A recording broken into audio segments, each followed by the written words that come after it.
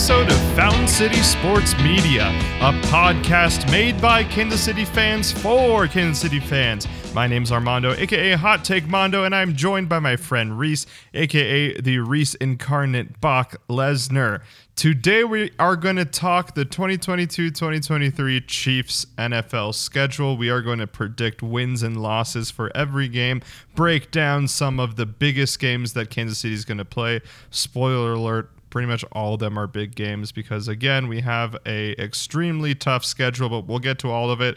I don't know what Reese's predictions are. He doesn't know what mine are, so we may do some debating. We may be agreeing. We'll see what happens on this podcast. But we can all agree that this podcast is special and this podcast deserves some Patreoning. What do you think, Reese? Dude, I totally agree. If you enjoy what you hear and you want to hear more of it, we have outtakes, bonus episodes, and exclusive beer reviews on our Patreon page at patreon.com/FCSM. So for as little as 1 cup of coffee a month, you can sponsor this podcast and the high-flying exclusive content we bring you on a weekly basis. Excellent. And you can also find us on social media on basically every social media platform you can think of, even TikTok. So please give us a follow, a like, a message on any of these platforms. Actually, if you message us, we'll go ahead and read your message aloud on air as long as it's appropriate. Also, if you can review us on Apple Music or Apple Podcasts and give us a review, we will also read that live on air. Even if it is uncensored, we will read it just because we love sweet reviews, sweet or unsweet, good or bad reviews. Reviews are reviews, as they say in the opera business. Reese, how was your week? Anything new? Give us an update on the puppy Bowie or any fun things in your life. Oh, man. I mean, we were just chatting about this before we actually went live on air, but, it's I think, been week 4 with the puppy, and he's getting better. He's getting smarter. Too smart, actually. It's funny watching him go through the phases because now he's in, like, the food begging phase, even though he's legitimately never had a morsel of human food. So he's just decided now, he's like, I'm interested in this. It's like, okay, that's totally fine. Do that, right? Before my parents come here, and they're probably going to feed you because they're my parents. They don't know any better. It's great. But no, he's smart. He's, knock on wood, still sleeping through the night like a good dog.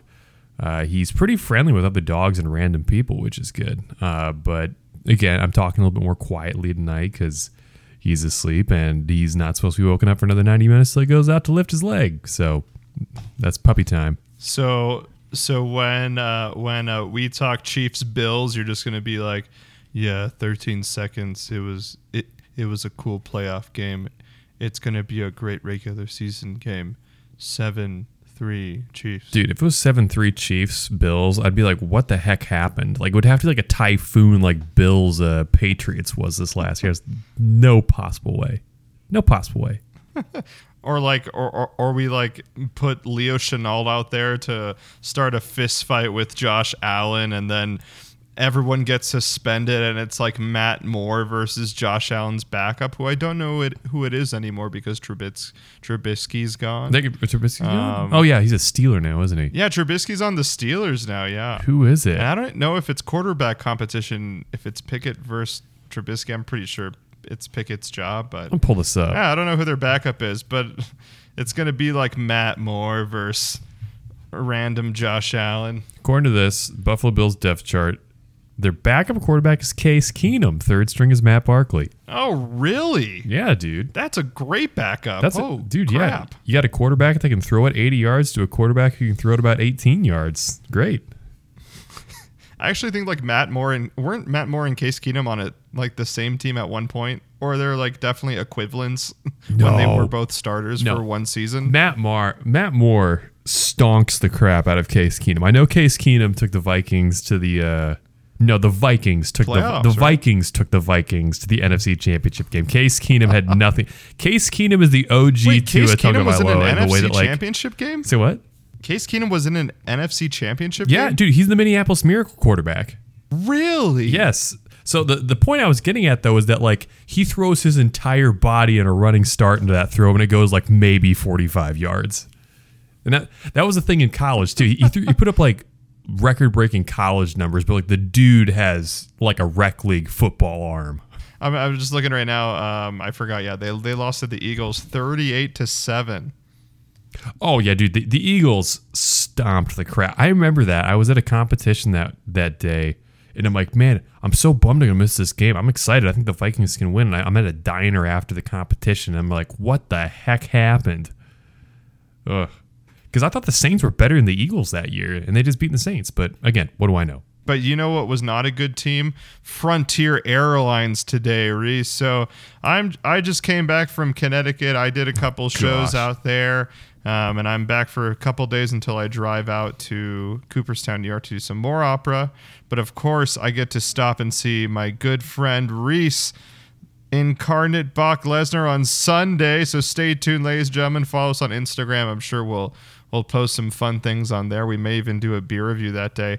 But anyway, so I'm traveling back to Colorado Springs today, and I've never flown Frontier, and I just know it's super cheap. And I was like, all right, well, we'll see what happens. So for Southwest, you're allowed to have 50 pounds of suitcase. Here it's only 40 pounds. So when I came out here to Syracuse, I flew Southwest. So it's like $60 already to bring a checked bag. But then if it's over 40 pounds, then it's $110 per bag. So remember, I brought 2 bags. So no matter how cheap this flight is, the money is getting pretty expensive. So we go in there, and both my bags, like 43 pounds, and one was 40, what was it? One was like 47, 48 pounds. So I was like, all right, this is over. But somehow she was like, the flight person was like, you can make this work. You know, try to take some stuff out, bring it with you, and then try to put some in the other bag. And lo and behold, dude, I took out like 5 different scores. I held them in my lap from the flight. I put, my pillow somewhere else, and I shifted everything. Boom, we were good. I saved $120 on that upcharge. Then we get to the flight. Wow. And on their website, it says a checked bag, a carry-on includes a backpack or a laptop briefcase. Like that counts as a carry-on. Mm-hmm. And for a carry-on for Frontier is an additional $60. So I prepay for this, assuming that people that do not have a checked or a carry-on just have nothing with them. They're just naked. Well, I get there and everyone has at least a backpack, and zone 1 is checked bags, zone 2 through 7 is unchecked bags, or you don't have anything. But clearly everyone on this flight had something. So then I went up to the front desk, and I was like, hey, on the website it said I had to pay an extra $60 for this. I was like, but everyone else has one, and they are not constituted in this checked bag thing. And she was like, oh, really? I didn't know that. She's like, yeah, go ahead. We can give you another voucher or whatever. So they gave me a refund, another $60. I'm already at If I was just dumb and would have just said okay, cool, whatever, Frontier, I would be out almost $200 in extra fees at this point. Then we get on the plane, Reese, and everything seems cool until something happened in the bathroom, and then our pilot was like, there's a mechanical error in the bathroom that we don't necessarily have to fix. He was like, so we're going to see if they can fix it really quick. If not, we're just going to put it out of order and you can use the other bathroom. Cool. We're like, great, that sounds good. 2 hours later, they fixed the bathroom. And I'm like, you told us that if it was going to take a long time, you were just going to, whatever. You were just going to make it out of order, which I think everyone on that flight would have been fine with. So it was a disaster. But I'm here now. I'm revved up. I'm ready to go, Reese. Let's talk some Chiefs schedule predictions. Da-da-da-da-da-da-da. All right, here we go. So, ladies and gentlemen, without further ado, Week 1 on CBS. I don't know why this. Well, I guess because they suck, but not us. But the team we're playing sucks is why we're not primetime. But we will be playing in Phoenix, the Arizona Cardinals, Week 1. Reese, give us a little prediction. Actually, give us the score and why the score is going to be that way. I'm going to predict Chiefs win an ugly 30 to 26 against the Cardinals. I think it's going to be a semi-high scoring affair, but it's going to be like a bunch of like really ugly scoring. I think the Chiefs defense is going to have a lot of growing pains with a lot of the rookies and new faces that are going to be on that side of the ball. I think it's going to be tricky to bring down Kyler Murray with our pass rush as it currently stands. And, like we said, he's an improvising quarterback. He's like Lamar Jackson, who's not quite as good of a runner, but a better passer. So I think he's going to extend a lot of plays. I think DeAndre Hopkins being out for that game is going to be a big boon for us. But I would say look for it to be 30-16 at some point. And it's like, this game should be over. And then we just like take the fourth quarter off. And before we know it, it's 30-26. And we need to convert a third down and not have to punt the ball back. I think it's going to be a blowout, Reese. I'm going to say it's going to be 42-15. I think the Chiefs are just going to absolutely decimate the Cardinals because this is going to be the revenge game for Patrick Mahomes. Not that there needs to be any revenge for Cliff, but I think Pat's going to take this one personally just to like stick it to Cliff. I know they're very good friends, obviously, former coach Cliff Kingsbury to Patrick Mahomes, but I think Patrick's really going to like take this one personally and say like, hey buddy, like this is our first game playing against each other. They're both very competitive. I think they're going to blow them out. There's no one on this defense that I am afraid of. I mean, maybe Budda Baker, but everyone else, they've this Cardinals team has lost a lot of depth, especially on defense. J.J. Watt is not who he used to be. I forget when he got injured last year, but he's coming off of injury. I can't even name any Pro Bowler. Maybe Marcus Golden was a Pro Bowler at some time, but I don't think so. Byron Murphy Jr. is a corner on their team. I don't think he's a Pro Bowler either. I really think it's only Budda Baker. I could be wrong. My Cardinals fans, you can chime in. But there's no one on this defense that scares me, and nothing that scared me last year. And ending with their offense, like you said, there is no DeAndre Hopkins. I know that he's trying to appeal the suspension and said that he has never taken PEDs in his life. I don't know about that. I think he'll end up at least withholding that first game. I think he's suspended for at least 6. So we'll see what happens with DeAndre Hopkins. But Marquise Brown, a new offense with Kyler Murray. I know Kyler Murray is like a little better thrower than Lamar Jackson, like you said, but it's a new offense for Marquise Brown, and I don't think they're going to click on day one. And then you have James Conner, who has to be the bell cow now in Phoenix, and actually having Chase Edmonds on the team, they actually worked great in tandem, Conner and Edmonds. But now that Chase Edmonds is no longer on the Cardinals, James has to be that bell cow, and he is not a bell cow type of running back. So I think that Cardinals offense is going to have a lot of ups and downs.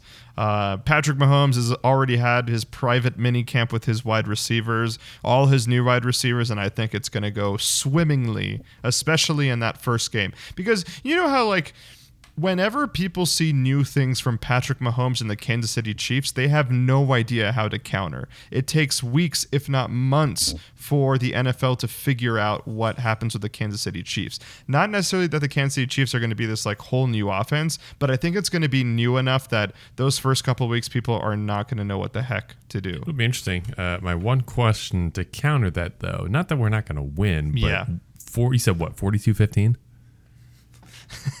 When was the last time the Chiefs blew anybody out? Actually, when's the last time we've scored 40 maybe points? Like Steelers in the playoffs?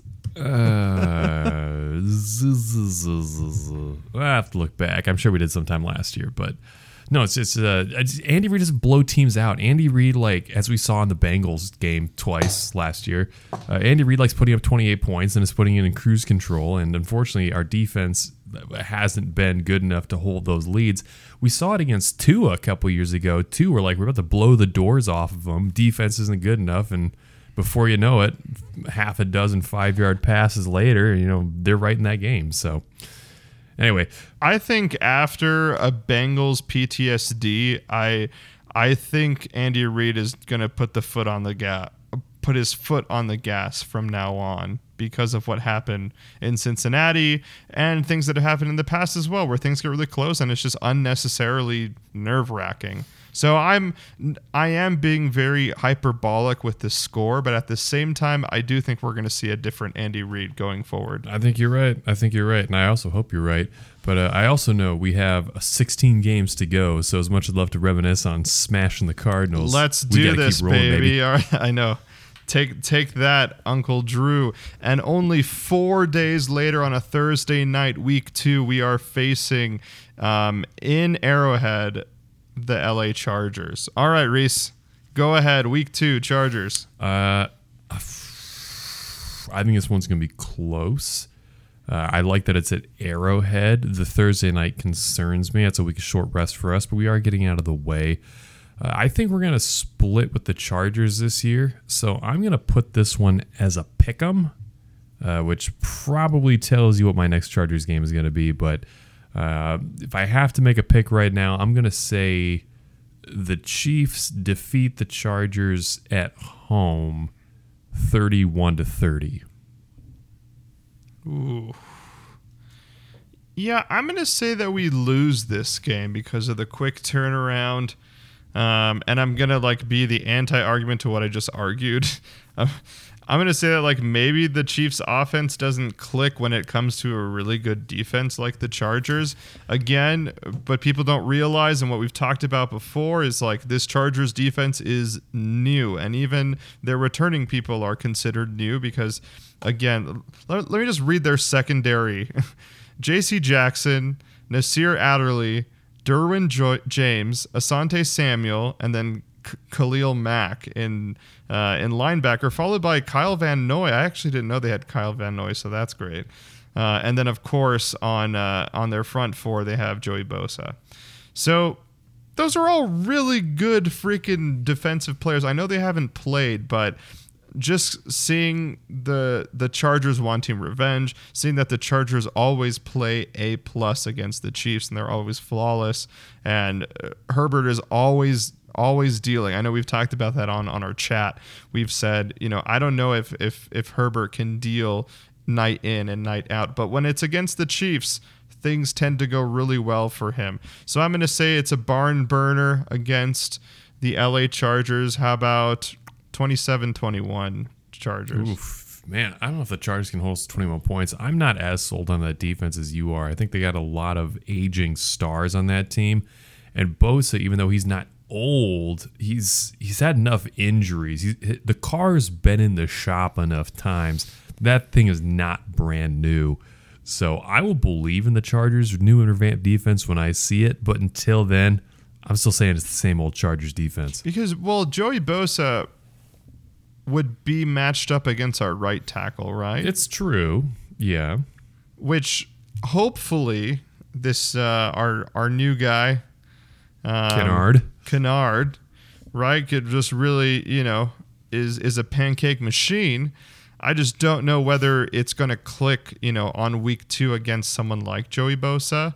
Hopefully we do some rotations in case it doesn't work out with Joey, but I don't know, man. I don't think J.C. Jackson's that old, is he? I don't know. I'm just saying. 20. He's 26. Oh, Nasir Adderley is 24. We'll see. We will see. So right now I have a 1-1. You have 2-0. You have 2-0. Going on to week 3 to your friend Alex Nikolenko's boys, the Indianapolis Colts at Lucas Oil Stadium, week 3. I'll start this one. How about, Reese? Sounds good. It's another blowout. How about 28-17? Chiefs. I take no stock in Matt Ryan. I think Matt Ryan is fool's gold at this point in his career. I'm sure him and Michael Pittman Jr. will click at some point, but it ain't going to happen starting week 3. I'm sure Jonathan Taylor's probably going to bulldoze our defensive line, but Jonathan Taylor would have to score 4 or 5 touchdowns in order to decimate us. So, wait, did I give a score? I don't think I did. I think you said we were going to decimate them, but I think that's about where the buck stopped. All right, so how about let's see, how about a 35-14 Chiefs? Jonathan Taylor with 2 touchdowns. I'm also going to give the Chiefs the W on this one. I don't, like you, I'm not sold in Matt Ryan. I think he's still got gas in the tank, but I'm not afraid of whatever he is now, like 37-year-old Matt Ryan. You know, that offense starts and ends with Jonathan Taylor. And I think the best chance the Colts are going to have in this game is they're going to have to score a touchdown on probably 2 out of every 3 times they touch the ball. And they're going to have to be long, sustained drives where Jonathan Taylor is wearing the defense down basically by himself. Matt Ryan can open that up with some play action. He might burn our new secondary deep on some plays. But the Colts defense is good, not outstanding right now. I just think we're going to have too much firepower for them to keep up with a strategy that is Matt Ryan, don't throw picks, Jonathan Taylor, go beast mode. Absolutely. So you have 3-0 right now, Chiefs. I have 2-1 Chiefs. Going into week 4, which could be the matchup of the year, we have Sunday night against Tampa Bay at Tampa Bay. Reese, you start this one. What do you think? Man, this is so hard because, we saw it last year that Tom Brady is a 45-year-old man in regards to how he throws the football. When he lost all of his weapons, suddenly he was incredibly exposed. I mean, just like he was short-arming passes. He didn't have people that were able to kind of like pick up the slack for him. I do believe that Goodwin's going to be out for this game, correct? Ooh, I don't know. He's questionable right now, which makes me think it's not a long-term injury. I think it was either him or Evans has an injury that's like projected to have them out for like the first 4 or 5 weeks of next season even. But case in point, Tom Brady, his ego is going to need to win this game. So I think we're not going to be able to walk into Tampa and beat Tampa Bay in a primetime game on NBC. I think he's going to extend his winning streak on Mahomes. I think that defense of Tampa's is still going to be nasty enough to really kind of stymie our offense. I think is going to be still kind of finding its footing. So I'm going to say Tampa wins this one. Tampa wins 34-24. Oof. Yeah, I'm gonna also say that the Bucs win this game. I think this game is gonna mean more to Tom Brady than it will Patrick Mahomes. That is ironic because this is the game that like really defeated us, obviously, and defeated the souls of Kansas City. But I think this is truly Tom Brady's last year. And this might be his last prove-it game for his legacy. Like, if he beats Patrick Mahomes another time, then correct me if I'm wrong, but then Pat's never beat Tom Brady. Right? No, he's beat Tom Brady. The record will be like 2-4. He's just never beaten Tom in the playoffs. Okay, yeah. That's right. Duh, we beat him last year in the regular season. I have long flight brain right now. Sorry, okay. I totally forgot that. Anyway, keep it in there. So, I think that, again, I think this game is going to mean more to Tom. I think that, actually, I don't think Chris Godwin's going to be back. You're right, because he tore his ACL last year, so he's going to probably return a little bit later. But even with Mike Evans, I forget who else they have someone else on offense Leonard Fournette is still really good, even though we took Ronald Jones. They just signed Russell Gage, and I actually really like Russell Gage. He did really well with the Falcons when Julio Jones was out and when Calvin Ridley was out, and this is with an awful quarterback in Matt Ryan. So I think that that's a really good addition to kind of save Tom Brady when Chris Godwin's out. And of course, that defense is still very good. I would even put them in the elite category with Vita Vea, with Logan Ryan. He's kind of fallen off the wheels, but Shaquille Barrett, Devin White, Levante David, all really formidable people in the front line of their defense, not necessarily in their secondary, as they still have our favorite Antoine Winfield. But again, it's going to be more to Tom. So how about Tampa Bay beats us? How about, I don't want to say, yeah, it's a close one. How about 28-24? Okay, I can see that. All right, moving right along then. So now I'm at, I have 2 losses. So I'm at 2-2, and you're at 3-1. Geez, starting the season 2-2, I'm sure people would panic, but I think given the circumstances, I hope people don't panic. If we go in 2-2, it's going to be fine. Then we have week 5, Reese, at Arrowhead against our favorite team, the Las Vegas Raiders, on a Monday night. What do you got? Chalk it up. We're coming off of a loss at Tampa Bay. We're not going to let this new Raiders with their new toy Davante Adams come into Arrowhead and beat us. Now, Derek Carr, I think he's gotten us at Arrowhead once in his career. Otherwise, he plays atrocious normally. Last year, we swept the series in pretty convincing fashion. I think the Raiders, I think they may have gotten better since last year, but compared to like the steps forward by the Broncos and the Chargers, they're really not registering. And if they beat us this year, it's not going to be this game. Chalk it up to a 33-24 win for the Chiefs. Did you know DeMarcus Robinson's on the Raiders? Yes. Wrong Way Robinson is now a Raider, and Derek Carr said he is the key to beating Kansas City. Are you serious? No cap. He said something that might not be verbatim. What? Yeah, he said something like that. I'll see if I can find Why? the quote. Because DeMarcus Robinson's going to tell them like the playbook or something? Like, no idea.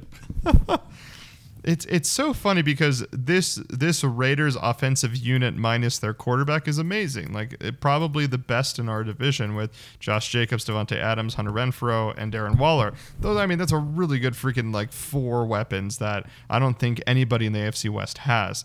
But they still have Derek Carr, and it's amazing that the Raiders go through so many different changes, yet they still keep Derek Carr and don't try to make a move for someone else. I just find that hilarious, especially now that Josh McDaniels is there, and I don't know what Josh McDaniels sees in Derek Carr, but I guess he saw something that they're going to try to make it work. But I think that this game is the nail in the coffin for Derek Carr.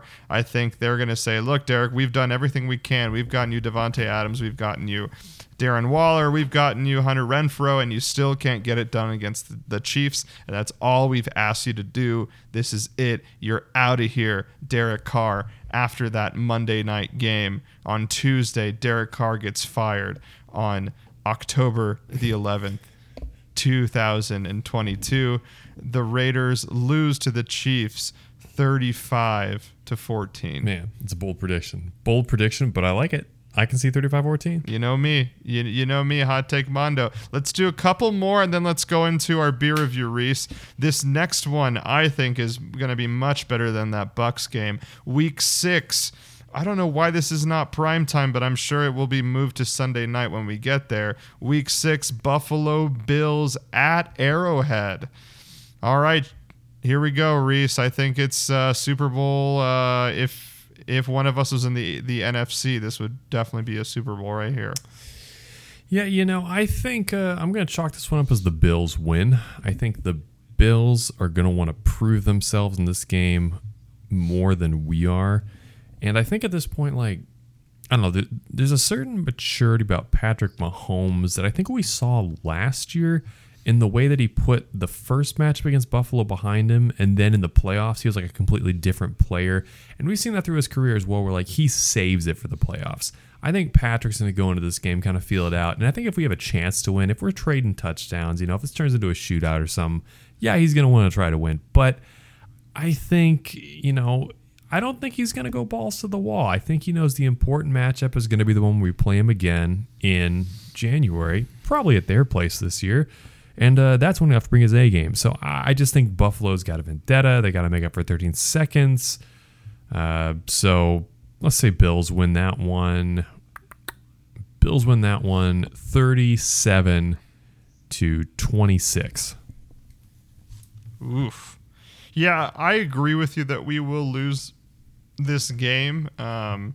Like, if you think about, so this is week 6, right? Mm-hmm. And we have already played at this point the Chargers, the Bucks, and a divisional game against the Raiders. And those are all like pretty solid matchups that I know that Patrick Mahomes is going to have to give his all, and our whole team is going to have to give their all. So I'm pretty sure we're going to be somewhat gassed by week 6 because we haven't had our bye yet. Our bye comes in week 8, I believe. So I definitely, like you said, Josh Allen has been talking about 13 seconds. The Bills have tried to overturn the overtime rules this entire offseason.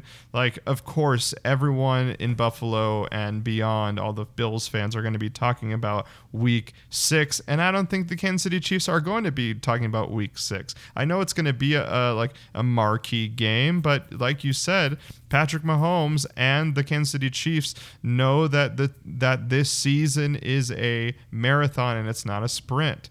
So not that they're not going to go super hard, but they're also not going to put their lives on the line to win a week 6 game. But I know the Buffalo Bills will do it to prove a point to say that they can beat Patrick Mahomes. So yes, I think that the Bills are going to beat us at home. I'm sure it's going to be ugly. I'm sure all the fans are going to be upset, but again, I'm not that worried. I think we'll still be close. I think it'll be a shootout, and it actually might be one of those gut-wrenching games that we lose that we'll be really sad that we lost. But that's okay. That's okay. How about 27-24 Bills? Yeah. And James Cook, their new running back, scores a touchdown just to spite Buffalo Mike. Okay, I got a prop bet for you. The over/under on the amount of times that they compare or bring up the fact that McDuffie and Elam are essentially, yin and yang, soul brothers of secondary for the Chiefs and the Bills in the draft. How many times they bring it up? I'm sure they'll bring it up at least twice, and they'll show the video of the Bills executive staff when they find out that the Chiefs have moved up to pick up Trent McDuffie. That video is golden. Also oracled by Reese. 2 days before that video comes out, Reese predicted that was going to happen. Sure, yeah, I think twice they're going to bring that up, but I'm sure McDuffie's going to have a lot of fun, and I'm really excited to see McDuffie matched up. If he's cornerback number 1, I think maybe still L'Jarius Sneed is matched up with Diggs, but I can't wait to see us really roughing up Diggs and seeing how they do against him. That's going to be really fun to watch. Yes, sir. Moving right along, before we go into our break, week 7, we face the ever-present, ever-scary Trey Lance of the San Francisco 49ers on a Sunday on Fox at San Fran. Who do you got? Well, is Trey Lance the named starter for San Francisco now, or are we just presuming? I'm presuming, but hard evidence presuming. Okay, so here's my thing. If Trey Lance starts, Chiefs are going to win that one. I don't buy into Trey Lance yet. I don't think he's an NFL-level arm. I think he had the benefit of playing at North Dakota State. He was like the Alabama of FCS, all those things. Now, if Jimmy Garoppolo is playing, as much as we clown on Jimmy Garoppolo and his weapons or lack thereof in our group chat, I think Kyle Shanahan's a fantastic coach, and I see this as the kind of game that he's going to scheme for. And especially having such a young defense, it's going to be like, what the heck are they throwing at us? What's going on here? What is this? A 5th consecutive pitch play? Okay, cool. I think it's going to be a really boring game, but I think it's going to be a game where we can't ever find our footing. And I think if Jimmy G starts, they're going to win this one and send us into the bye week on a 2-game losing streak. And this will be where some of the fan base starts panicking right before the bye. Interesting. Do you think that Travarius Ward gets an interception? No, because like I said, Travarius Ward's best ability is being in the right place in the right time and having the perfect pass thrown over him. Do you think D Ford gets a sack? I don't think D Ford suits up. I think he's too scared. Oh, I forgot they got Drake Jackson from USC too. They just drafted him. Great. I think we still beat the 49ers. So I'm just looking at some stuff, and it looks like they're really trying to get Trey Lance to be the starter week 1. Good. And that Jimmy G is really just this expendable person. And if it looks like maybe they do have a chance and Trey Lance isn't working out, then Jimmy's going to be the starter. But I think either way, we are going to win this one pretty handedly, even though obviously Deebo Samuel, George Kittle, I actually really like Elijah Mitchell as well, who'd be coming off of injury. I mean, those are great offensive weapons, and leave it to Shanahan to figure out how to utilize those weapons with a average to below average quarterback, either in Trey Lance or Jimmy G. Because what we saw in Trey Lance last year, we only saw like 3 or 4 highlight plays from Trey, but Trey did not play very well. So I don't know if he's going to pan out just all of a sudden in year 2 for Trey Lance. Even though he has some great weapons and a really great coach, you still have to drive the car, right? They can teach you how to drive the car, but you still have to, learn how to shift your gears, learn how to put your blinkers on, learn how to drive in the rain. And I don't know if Trey Lance can do that yet. So I think we win this one pretty handedly. How about 28 to 10? 28-10. Ooh, wow, man. I'd be happy at 28-10 if we can hold just 10 points. They feel pretty good. Now, I just want to add on to one thing. I agree with you in regards to Trey Lance and having to, drive the car, as you said. Because I think, hypothetically, had Patrick Mahomes, raw as he was, started his rookie year, I think we would have seen a cannon arm, a bunch of interceptions from like boneheaded rookie plays, but people are like, oh, he's got a cannon arm. If he can get it going between his head, like I guess it's going to be a dangerous guy who's going to throw 50 touchdowns and 5,500 yards the next year.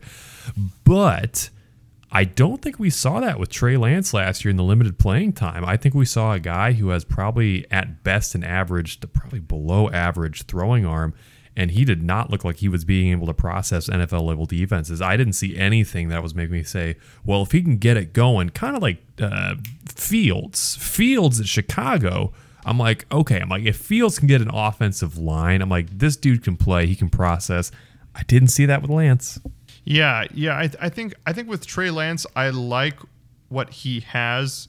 Incredibly fast, and I actually do think he has a good arm. He's just not the greatest decision maker. So that... Oh, sorry, there's some cookies coming my way. Thanks, Logan. Bye. Got some cookies. Dude, in-flight cookies. Anyway, in-flight cookies, man. No, in Frontier, you got to pay another like $10 to get a cookie box, and then like $8 for a Coke. Are you for real? Yeah, no, I'm not. Kick rocks. Okay, Maybe I'm inflaming the $8 for the Coke, but it's definitely like $4 or $5 for a Coke, and then $9 for like a beer, wine, all that stuff. Jeepers. But back to Trey Lance. I like what he has, but I think that Shanahan should have waited. He should have waited and let him sit just like we did with Patrick Mahomes. Jimmy G is not Alex Smith, and I don't know if he's a mentor like Alex Smith, but boy, did that save Patrick Mahomes, and Trey Lance is not saved. So I wish him luck. I just don't know if he has all the support that he necessarily needs when it comes to leadership. Okay, Reese, let's tally yours again. So what do you have the Chiefs at right now? After 7 weeks. Going into the bye, I have the Chiefs at 4-3 if Jimmy Garoppolo starts, and 5-2 if Trey Lance starts.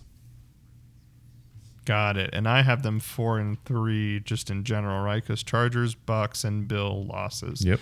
Yeah, so 4-3 going into week 8 is not necessarily panic mode, but it's not great. And I know that we've had similar situations in the Patrick Mahomes era. And hey, it might happen again, and who cares? I think it's fine. So we will talk about week 9 after the beer review. Stay tuned, ladies and gentlemen. We'll talk about some more fun games to end out the 2022-2023 season.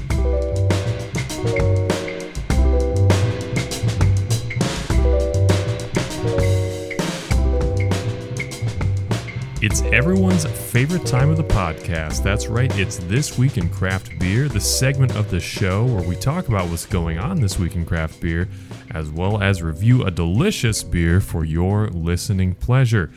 This week's story in craft beer. Armando, Stone can't seem to stay out of court.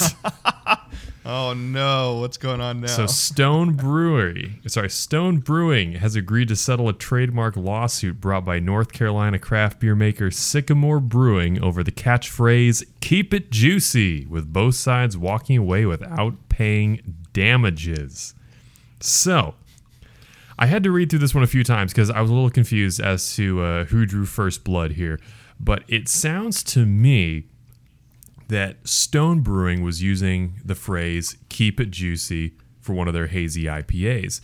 So then North Carolina's Sycamore Brewing sued them over the phrase "keep it juicy" because Sycamore filed a patent on the phrase "keep it juicy" in August 2021.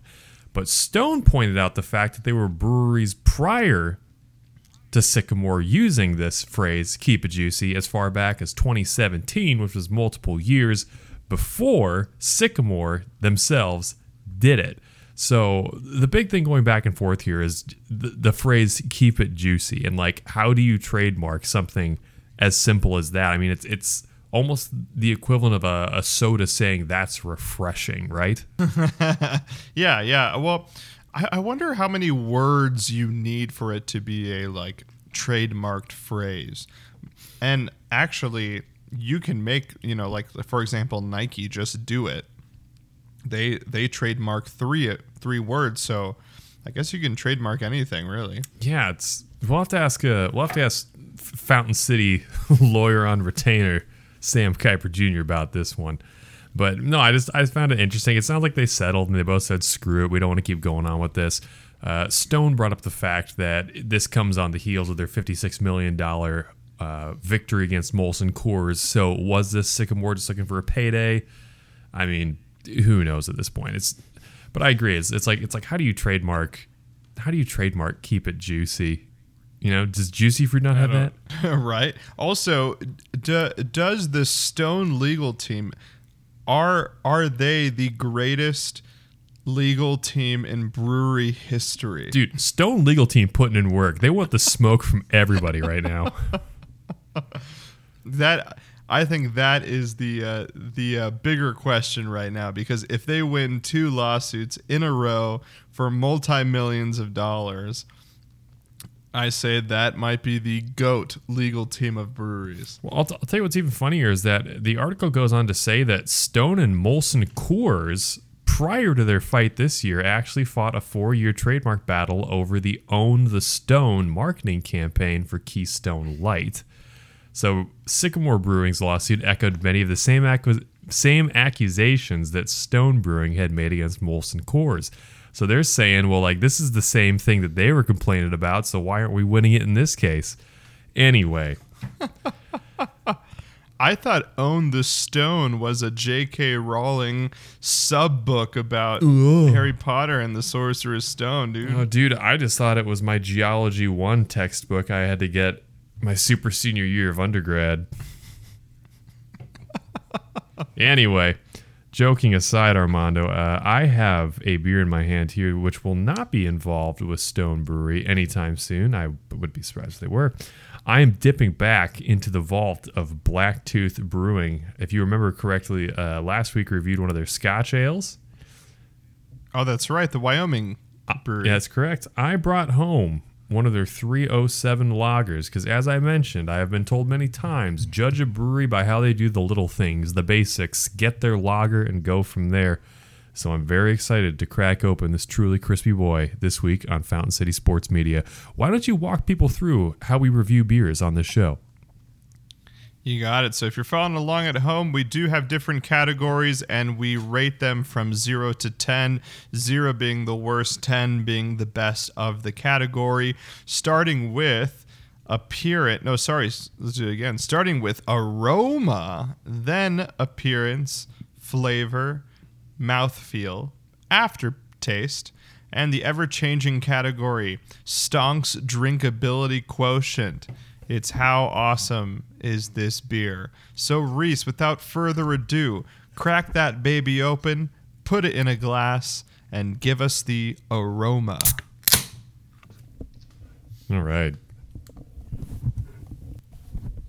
Interestingly enough, very bitter on the nose. You get kind of a cheese rininess almost from the hops, I believe it is.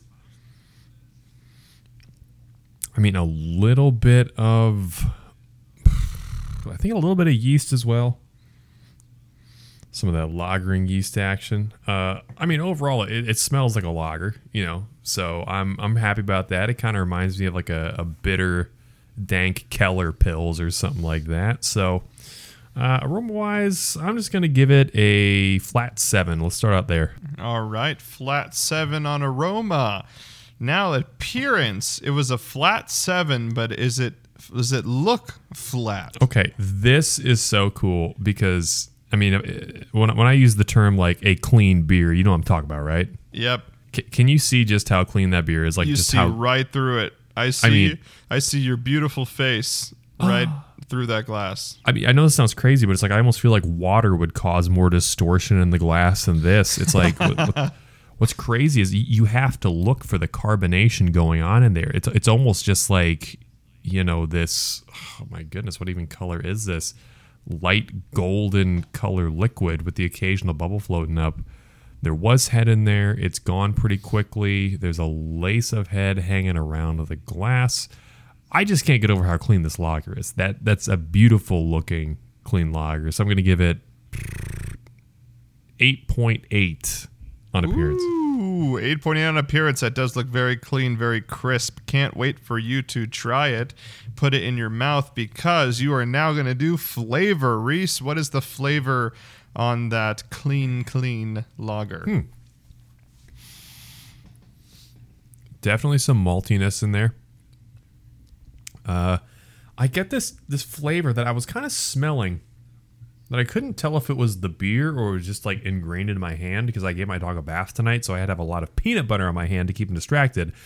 But there's like a slight peanut butter aroma and kind of peanut butter taste in this beer as well. I get a lot of that bitter cheese rindiness that I mentioned to earlier on. Sort of a sweet back taste to it. It's hard to say exactly what this is. It almost sits somewhere between like a Kolsch and like a Czech Pilsner or something like that. But I'm not getting the hot dog water and I'm not getting the biscuitiness that I would off of a Czech Pilsner. But flavor-wise, it's a lager. It's crispy. It's a boy. 7.9 on flavor. All right, 7.9 on flavor. Excellent. Then we go to mouthfeel. Reese, how does it feel inside the mouth? Is it crispy, light, dark? Maybe the malt kind of gets you. What do you got? Well, it's funny. For as clear and as non-moving as this beer is, when you sip in your mouth, it's very sparkling and effervescent. Far more carbonated in the mouth than you would guess just by looking at it. It's easy to drink. It's light like water. Like I said, I mean, it's almost the same transparency as water, which isn't a bad thing on actual craft beer lagers. So I would say mouthfeel on this, it's fun. It's dazzling. 7.8. Razzle dazzle, 7.8. Excellent. Moving forward, we have aftertaste. Is the flavor different after that second sip in the back of your mouth? As it goes down, do you get any other flavors? You still got the peanut butter going on. What do we got? My one slight knock against this beer is probably the aftertaste, and I need to do better research on this because this is kind of like, you know, this will be on the Cicerone test one day. But it has sort of a hydrogen peroxide or Band-Aid-y aftertaste to it, which I know someone smarter than me on this would be like, oh, that's ethyl diacetyl or something like that. And it's like, oh, okay, yeah. Because it's not uncommon to get that note in some of these beers, but it's just not my favorite thing. It's not bad enough that I don't think it's an off flavor the beer has not gone bad. I just think it's a byproduct of the lagering process. So, having that guy on every sip, not my favorite. I'm going to say probably 6.7 on aftertaste. All right, 6.7 on aftertaste, not bad. And yeah, I think getting those flavors, I think is still within the realm of the style. So no worries there. Then we have our last category, Reese, that is Stonk's drinkability quotient. Let us know how awesome this beer is. How badass is it from 0 to 10? So here's what's really cool about it. Like I said, I'm not huge on that aftertaste, whatever that is. And the flavor in and of itself isn't blowing me away. But this beer is so light and certified crushable. We haven't done that in a while. That's true, we haven't. We never made Even though we talk about Mount Crushmore all the time, we haven't crushable. Crushable. We need to make a crushable soundbite. We never got around to that either. But no, importantly, this is a very crushable beer. I mean it. Like, let's see, what's this? 4.2? Yeah, I believe it's 4.2. I could put down probably 4 or 5 of those more easily than I could any sort of domestic American light lager, your Budweiser, your Michelob, any of that stuff. So because this is a crushable beer and it's delicious, man, I'm going to have to give Stonk's drinkability quotient on this a 9.2. This is very drinkable. Whoa, that came out of nowhere. 9.2. Yeah, this beer's a little bit everywhere on the chart. But I tell you what, it's much like a car. You don't have to do everything well, but if you do some things very well, you can oversee the things you don't do so well. Holy moly, Stonk's drinkability 9.2. And overall stonks on this, just like the actual New York Stock Exchange right now. Very volatile, up and down, some great, some not great, but awesome, always awesome, 10 out of 10 review from the Reese Incarnate Bach Lesnar. Ladies and gentlemen, stay tuned for next week because we're going to have a special beer review. I'm bringing some beers from Massachusetts. I will not say from exactly where. I'll leave that up to you all, but you are going to get an exclusive beer review from Reese and I on Sunday. We will be in person doing that beer review, so stay tuned for some more awesome beer things.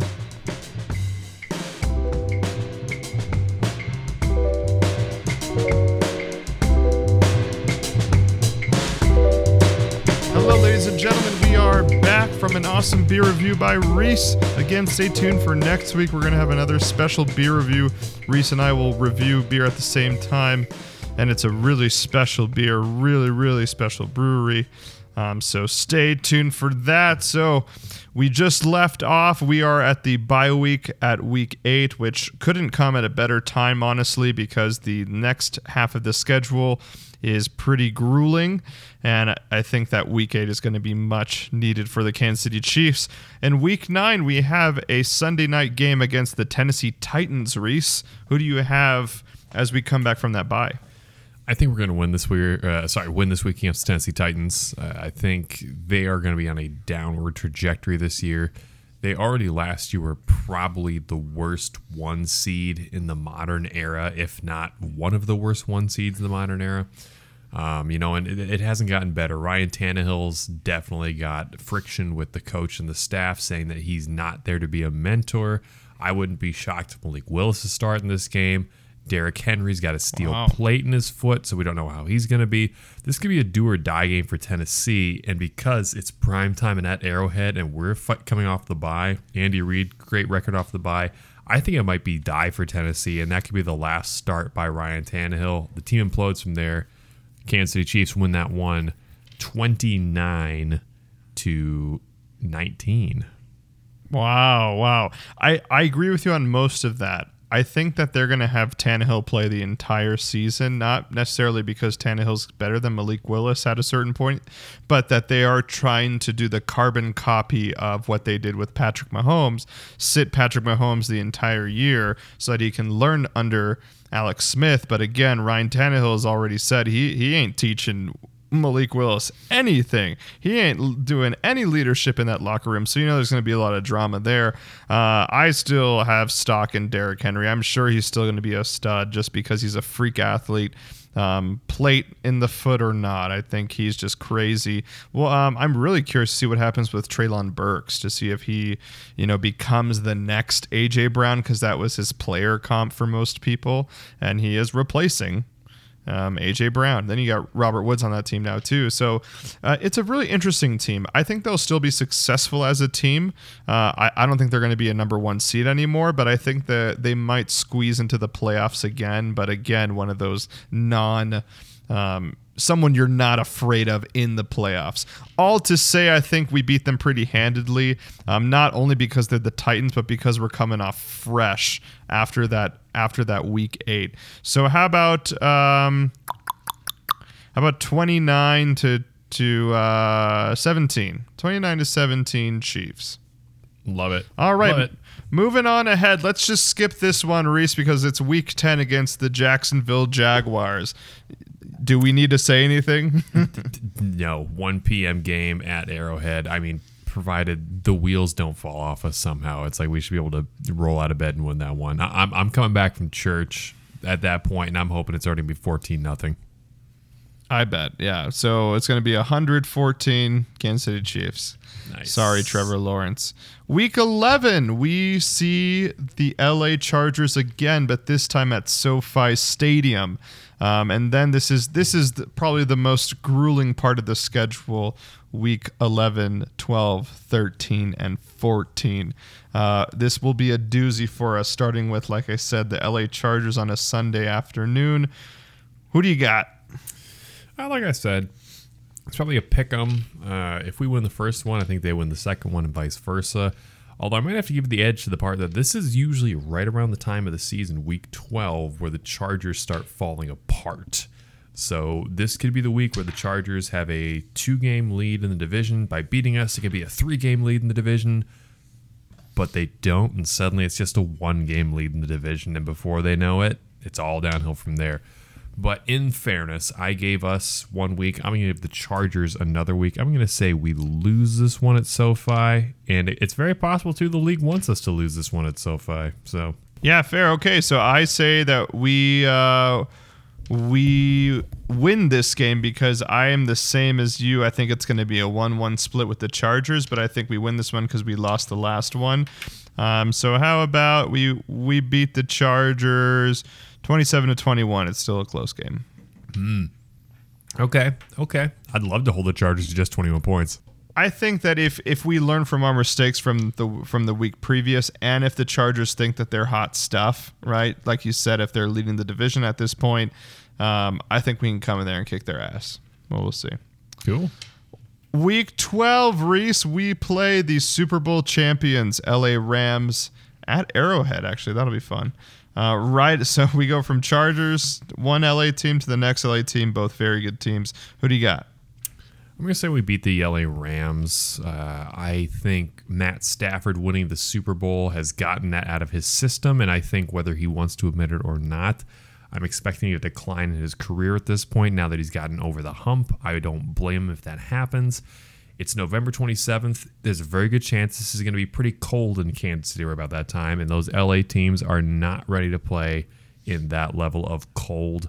I foresee the Chiefs winning this one 34-21. Pretty good. I don't know if I'll say 34 points on their defense, but I'm not taking any stock in the Rams. I think a lot of things had to happen for the Rams to win the Super Bowl. I respect Stafford, and I really respect Cooper Kupp. I think Cooper Kupp is still going to have a fantastic year. But that doesn't mean that they're going to be Super Bowl champions again. Again, a lot of things had to happen, right? The Bucs had to screw it up. The Packers had to screw it up. The Chiefs had to screw it up against the Bengals, and then they got to play the Bengals in the Super Bowl. So for all that said, I don't think that this Rams team is an elite team. I think they're maybe a tier 2 team, but they are no Buffalo Bills. They are no Kansas City Chiefs. They are even no LA Chargers. I like their defense. Obviously, I love Aaron Donald. I don't think an old Bobby Wagner is going to get this team going, or an old Taylor Rapp, or an aging Jalen Ramsey. I'm sure he still will be productive, but no one outside of the name of Aaron Donald really scares me. Well, I guess Jalen Ramsey is great, but other than those two, no one really scares me on this, what people said, elite defenses. I think they're really going to miss Von Miller. Von Miller was really the glue guy on that defensive line, just worked as that Terrell Suggs, as Terrell Suggs did for us. So I'm going to say we beat them 20. I'm doing too many 20s on this one, but man, I'm sorry. I'm just going to do it again. How about 28-24? 28-24. Okay, I like it. All right, moving right along from 2 great weeks to another great matchup. We are playing Week 13, the Cincinnati Bengals at Bengals. So we get to play our arch nemesis, or what people want to be our arch nemesis, in Joe Burrow. Who do you have, Reese Incarnate Brock Lesnar? We're going to beat Cincinnati this time. We shored up the reasons why we didn't beat Cincinnati last time, which was purely coaching and personnel, particularly defensive personnel. We fixed both of those. I do not see them falling behind to us and being able to claw their way back this go around. I think we go in there, and I think Andy Reid goes for the kill, but not in the way that he did at the end of the first half in the AFC title game, which still gives me nightmares. But I mean, I wouldn't be shocked if at some point, we're up in that game and it's like 35-13 on the Bengals. Who day the losers. We're going into Cincinnati and beating them like 38-20. 38-20. Oh man, that's funny. I think we will win, just like you said, but I think it's going to be close. I think this is the only game that Patrick Mahomes has marked, just because he knows that he should have never lost, and it was 100% the Kansas City Chiefs' fault for losing. It had nothing to do with the Cincinnati Bengals being any good, right? Joe Burrow made the great throws, but nothing that he did dominated the Kansas City Chiefs. It was the Kansas City Chiefs beating themselves.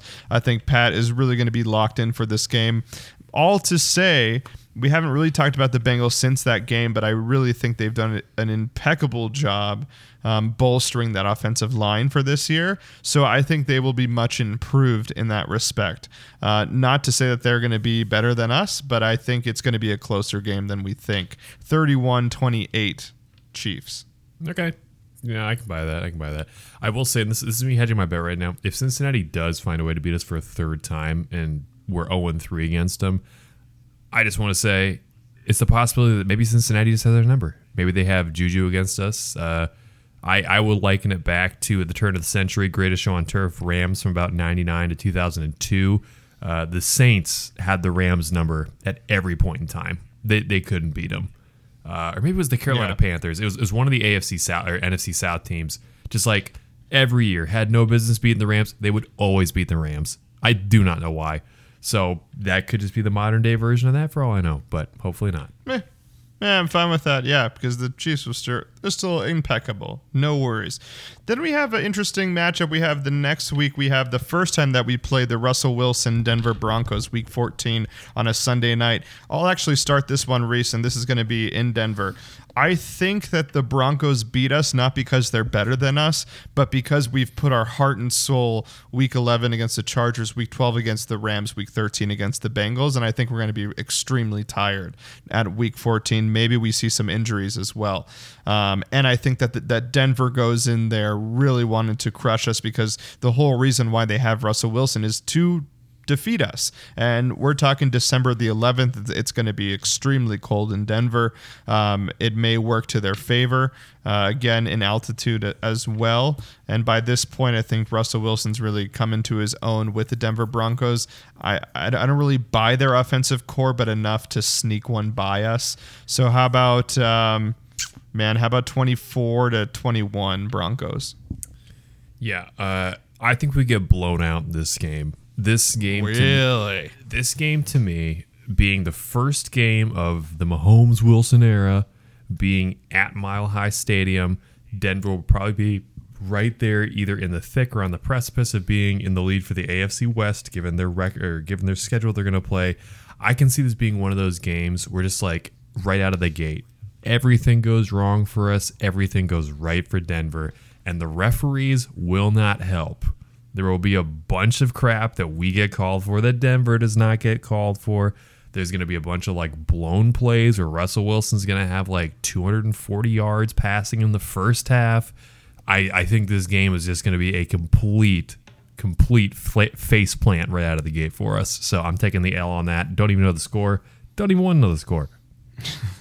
Yeah, I mean, I think both of us agree in that front. I think it's going to be one of those fluke games that just doesn't go our way, and it's fine.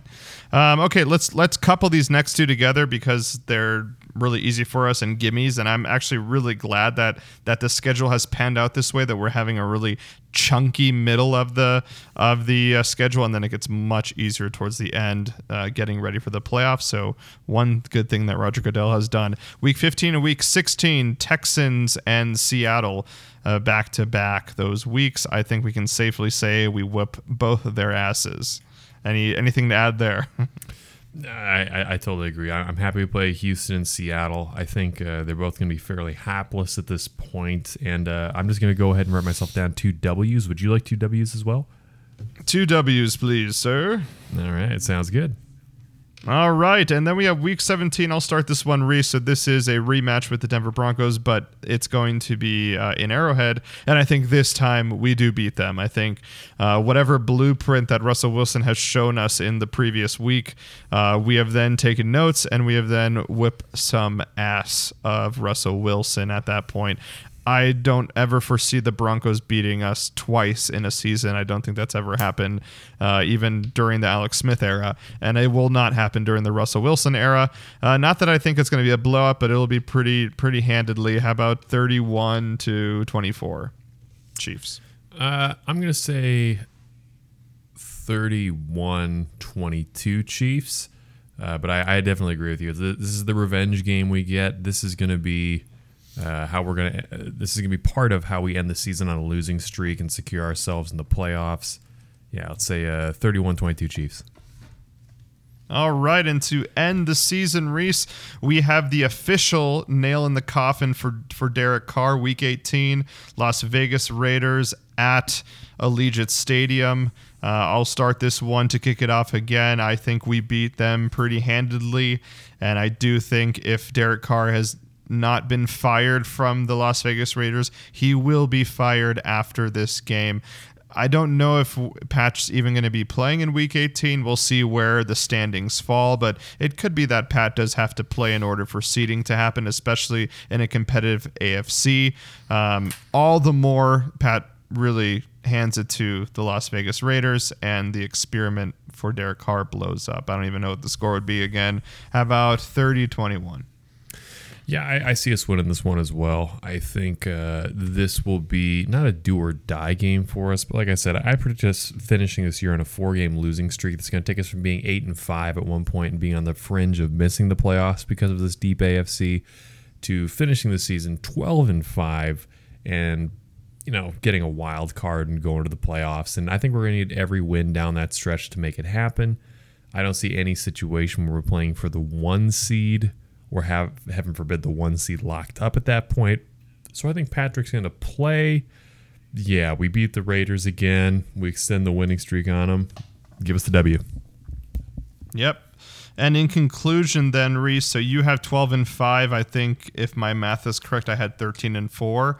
I mean, pretty similar numbers. And I could definitely see us going 12-5 as well, right? Us losing one of those games to the Rams, Chargers, or Bengals in that week 11, 12, 13, because I think I gave us all the wins there, and us blowing up on week 14. But we can easily lose, 2 out of 3 of those games, and it being fine. I think what's funny this year, I think both you and I are much wiser Chiefs fans, where last year I think I even said that the Kansas City Chiefs were going to be undefeated during that season.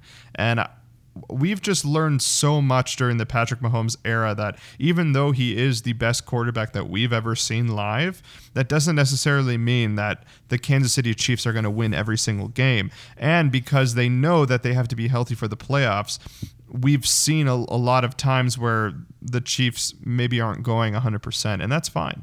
So I think these are very mature numbers from both of us and pretty realistic numbers.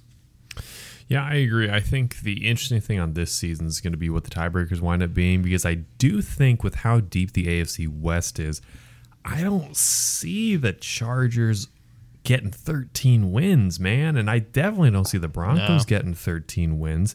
And if it comes down to brass tacks, given our strength of schedule, I don't know what the tiebreakers will be or how the chips fall, but you would have to believe that like our strength in victory would be better than the other two teams' strength of victories.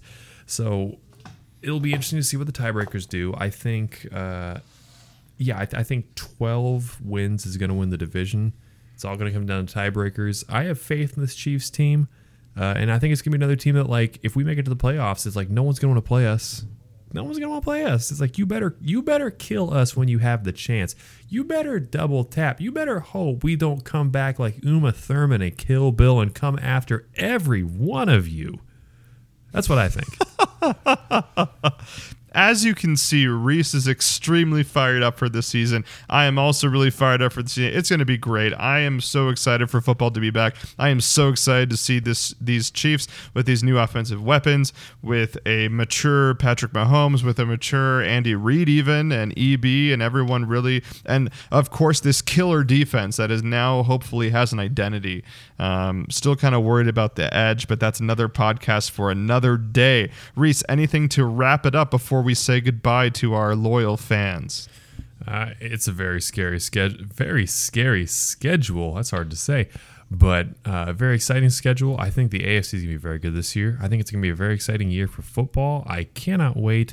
Thank you for tuning to Fountain City Sports Media. We appreciate you. And, we mentioned earlier in the podcast, if you want to become a patron for the price of the cup of coffee, well, guess what?